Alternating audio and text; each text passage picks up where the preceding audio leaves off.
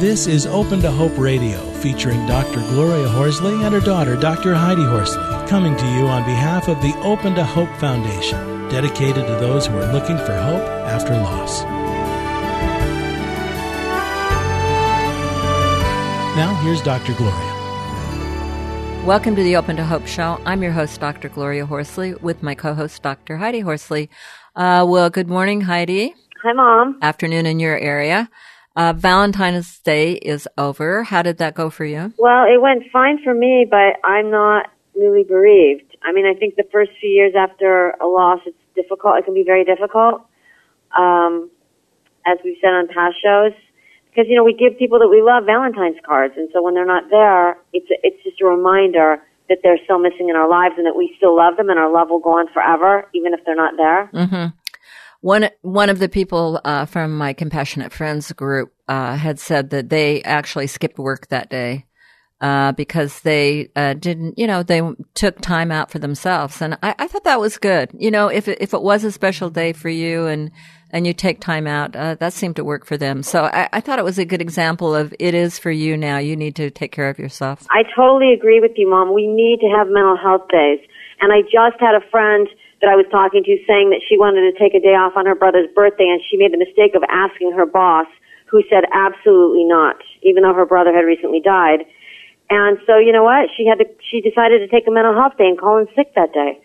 So we do need to take care of ourselves. I like the idea that your friend took the day off. And you know what? Not everybody's going to understand, and TMI, too much information. Sometimes you don't need to. You don't need to give everybody information about why you're doing what you're doing. Right. Sometimes we need to ask for forgiveness and not permission, especially when it comes to grief and loss, because there are people that are amazing supports and there are people that don't have a clue and are not good support systems. Absolutely.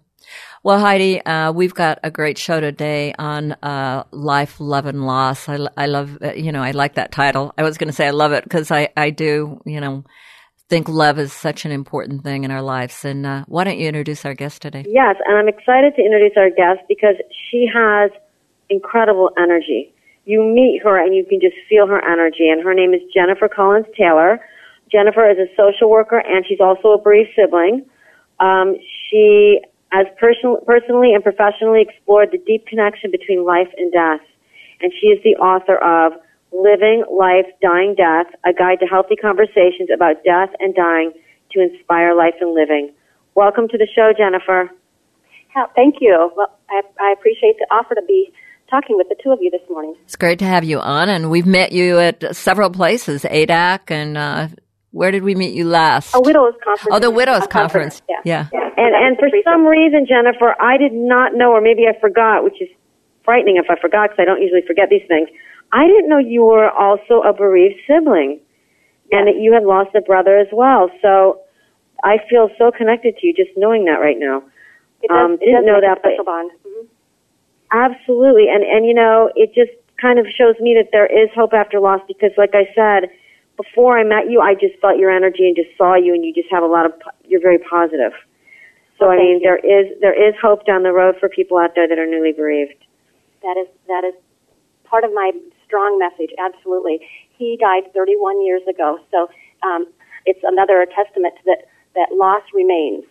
So does the love, but, we do remember, and so I really enjoyed your opening conversation with your mom that, we do need to honor the loves and the losses in our lives. Mm-hmm. And what was your brother's name, and how did he die, and how old were you? His name was Anthony, and we called him Tony, and he was 25, and I was 21, so it was 31 years ago, and he died, he did take his own life. But that, like so often, was a very big shock to all of us. We didn't know he was hurting as much as he was inside. Right. And back then, things have hopefully changed a little, haven't they? Absolutely. I hope. But yes, there is, a stigma for some people around death by suicide. Hopefully that does change, though. Mm-hmm, mm-hmm.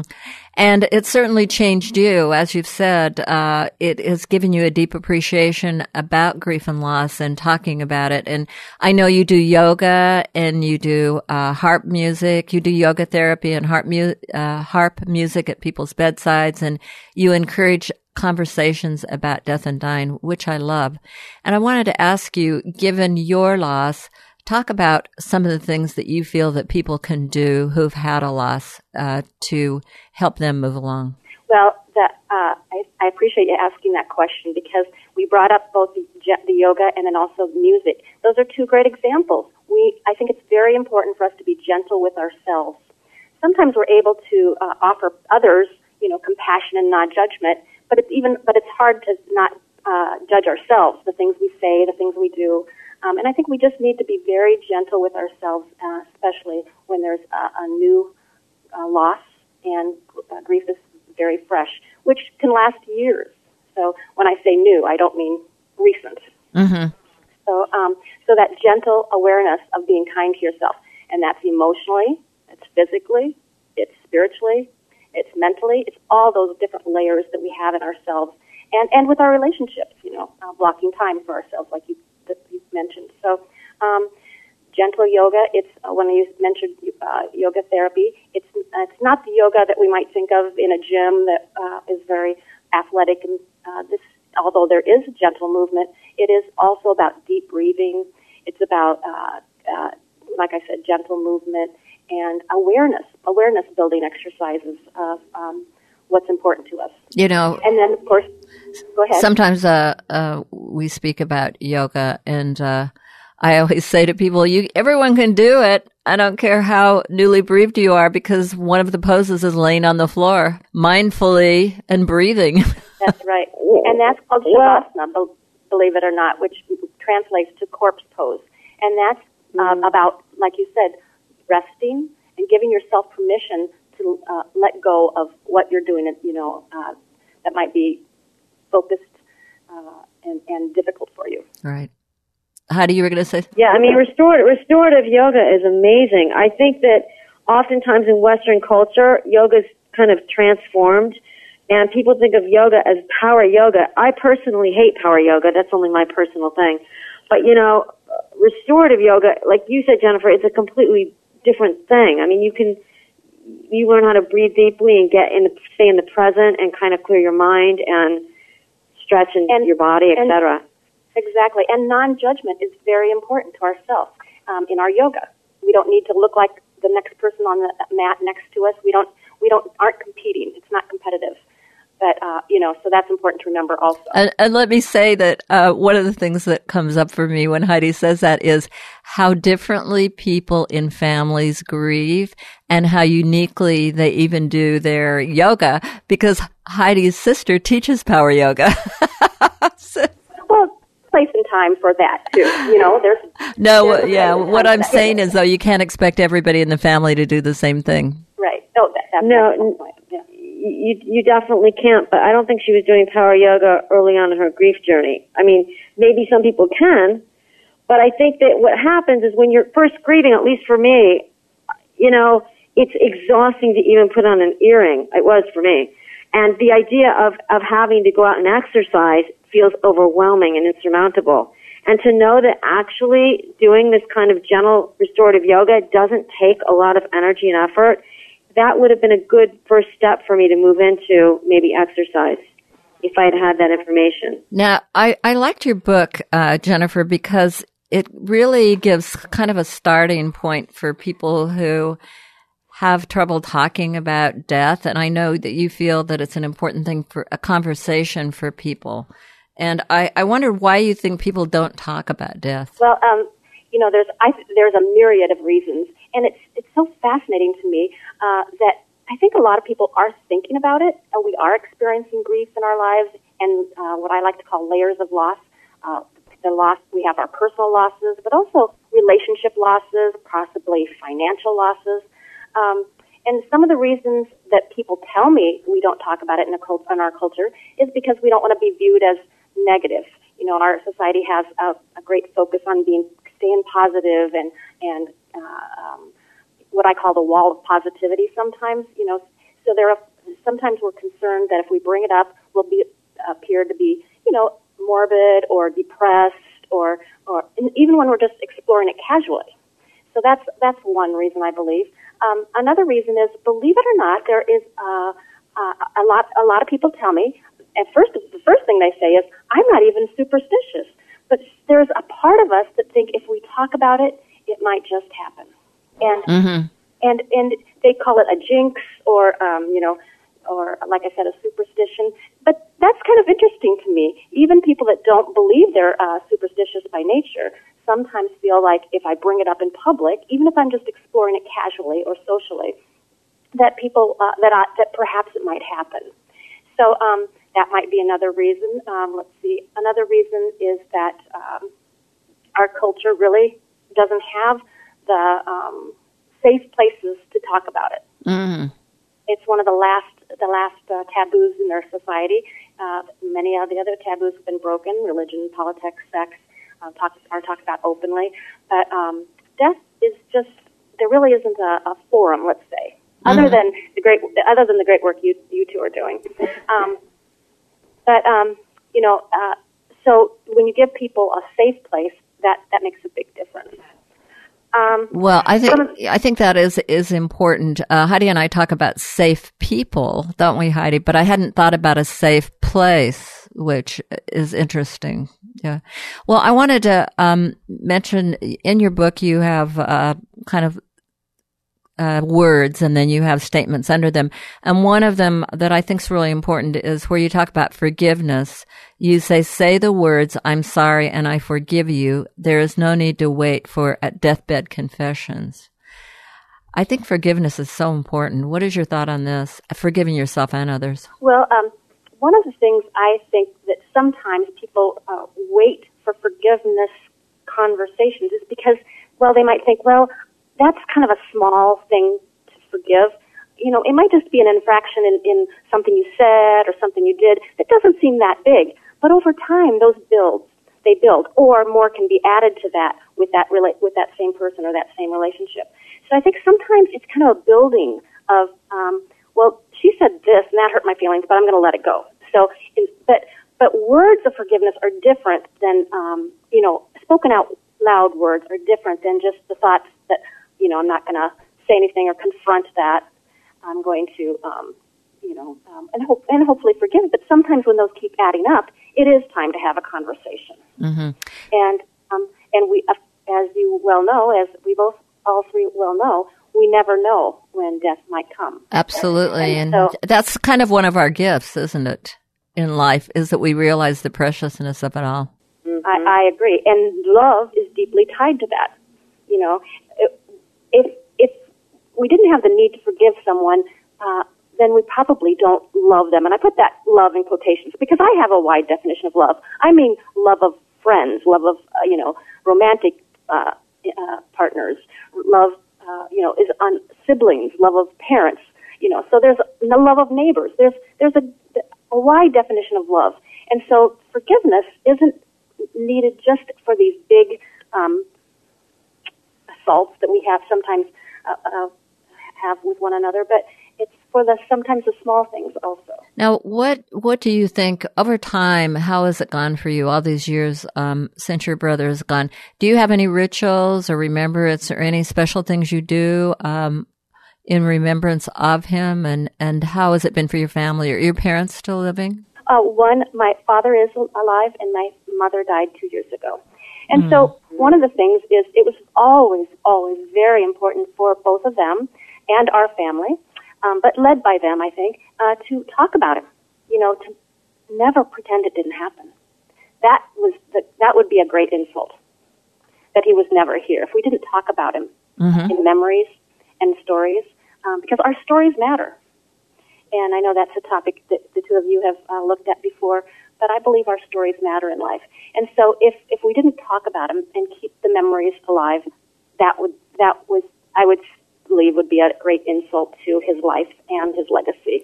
Yeah, tell us something about him. You have any funny memories or? Well, I think the most bittersweet memory is that my husband and I had just been married like 7 or 8 weeks before he died.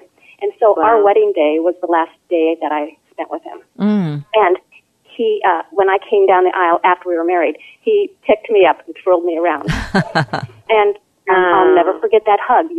It's 31 years later, and I can still feel that, that part of that joy and excitement. Oh, I love that so much. And the reason I do is because I know our folks out there who've had family members die are afraid they'll forget those memories. And we've always said, Heidi, right, that they become more powerful. Right, because the grief no longer gets in the way. And I love that not only do you have the memory, but you have the feeling of what it was like to be engulfed with his hug and to feel him. So that's a wonderful memory. Thank you. Well, and I do think it's important to also keep up the little mementos, like on my holiday mantle. I do have a candlestick of his and a candlestick of my mom's and a candlestick of my grandmother's. Little things like that too. Little mementos are always, I think, helpful. I love it. Well, tell us a little bit about what you're doing, where we can find your book on the web, and I know you're writing for Maria Shriver's blog, and tell us about all the exciting things you're doing. Well, I did just publish this book. Thank you so much for bringing that up this year. And it did win an Indie Award, which is an Independent Publishing Book Award, and that was a real honor for me. It won the self-help category, and I feel good about that because it is a difficult subject matter to kind of get out into the public and talk about openly and honestly, because I never want to diminish the sadness and suffering that is inherent in grief and loss and death and the dying process. But I also want to start this conversation to be more open to that joy and relief and release there is when we do extend to one another both non-judgment and compassion about, not only our ideas and experiences about our loves and losses in our life, but also, what's important in living our life today and our legacy. So the book is out, so I'm out doing book signings and marketing that. I'm also writing a children's book at this time about the same subject. So I'm having fun with that because that's my favorite part, is that creative exploration of some of these ideas and how best to convey them. You did mention the book has what I call conversation starters, and I have 50 of them in there because quite often, as you know, when we are grieving or when we're going through a serious illness, we don't have the energy or the focus to read a full book. There are some wonderful books out there about grief and death and dying processes and wonderful things to help. But I've noticed that it's very hard to read a full book when we're hurting. So that's why I have 50 conversation starters. And I think it's important to remember that the first conversation is with ourselves. Oh, great. Now, how do they find your book on the web? Mm-hmm. My website is www.livinglifedyingdeath.com. Living Life, Dying Death, which is also the name of the book. And so people can definitely go to my blog and read some of the writings there. I also will be in Scottsdale, Arizona. Well, actually, the bookstore is in Tempe, Arizona. Have a book signing there. But I'm very open for people just to reach out and email me. So that's Jennifer at Living Life, Dying Death. Okay, so Jennifer at livinglifedyingdeath.com, yes. .com. All right. Well, thank you so much for being on the show today, Jennifer, and all the work you're doing and in your life. And it's a wonderful book, and I know a lot of people will benefit from it. Thank you for being on. Thank you. You both have a lovely day. Bye-bye. Bye. Well, Heidi, very interesting show today. One of the things that Jennifer mentioned was that she was doing children's books because she liked the creative process. And, that always comes up for me because we always say when you're starting to heal, you see yourself reaching out, and it's that creative process. And I always say God creates. It's really our God-given nature to create. And as we move along in the grieving process, we do find, again, creative ways to move out. But the most creative thing you can do for yourself, if you're an early griever, is to create an environment and an energy that can take care of you right now. Mm-hmm. I agree with that, Mom. Well said. I really agree with that. Well, thanks for listening to the show today, and please tune in again next week. You've been listening to Open to Hope Radio, hosted by Drs. Gloria and Heidi Horsley. Like today's edition, all of our past programs are available on demand at opentohope.com, along with helpful articles, videos, resources, and links to help get you through the toughest time of your life. You can also follow us on Facebook and Twitter and sign up for our monthly newsletter. Again, that's opentohope.com. Check it out today. Then be sure to stop by next Thursday at 9 a.m. Pacific Time when we'll be posting another edition of Open to Hope Radio. Remember, others have been where you are. They made it through, and you can too, as long as you're open to hope.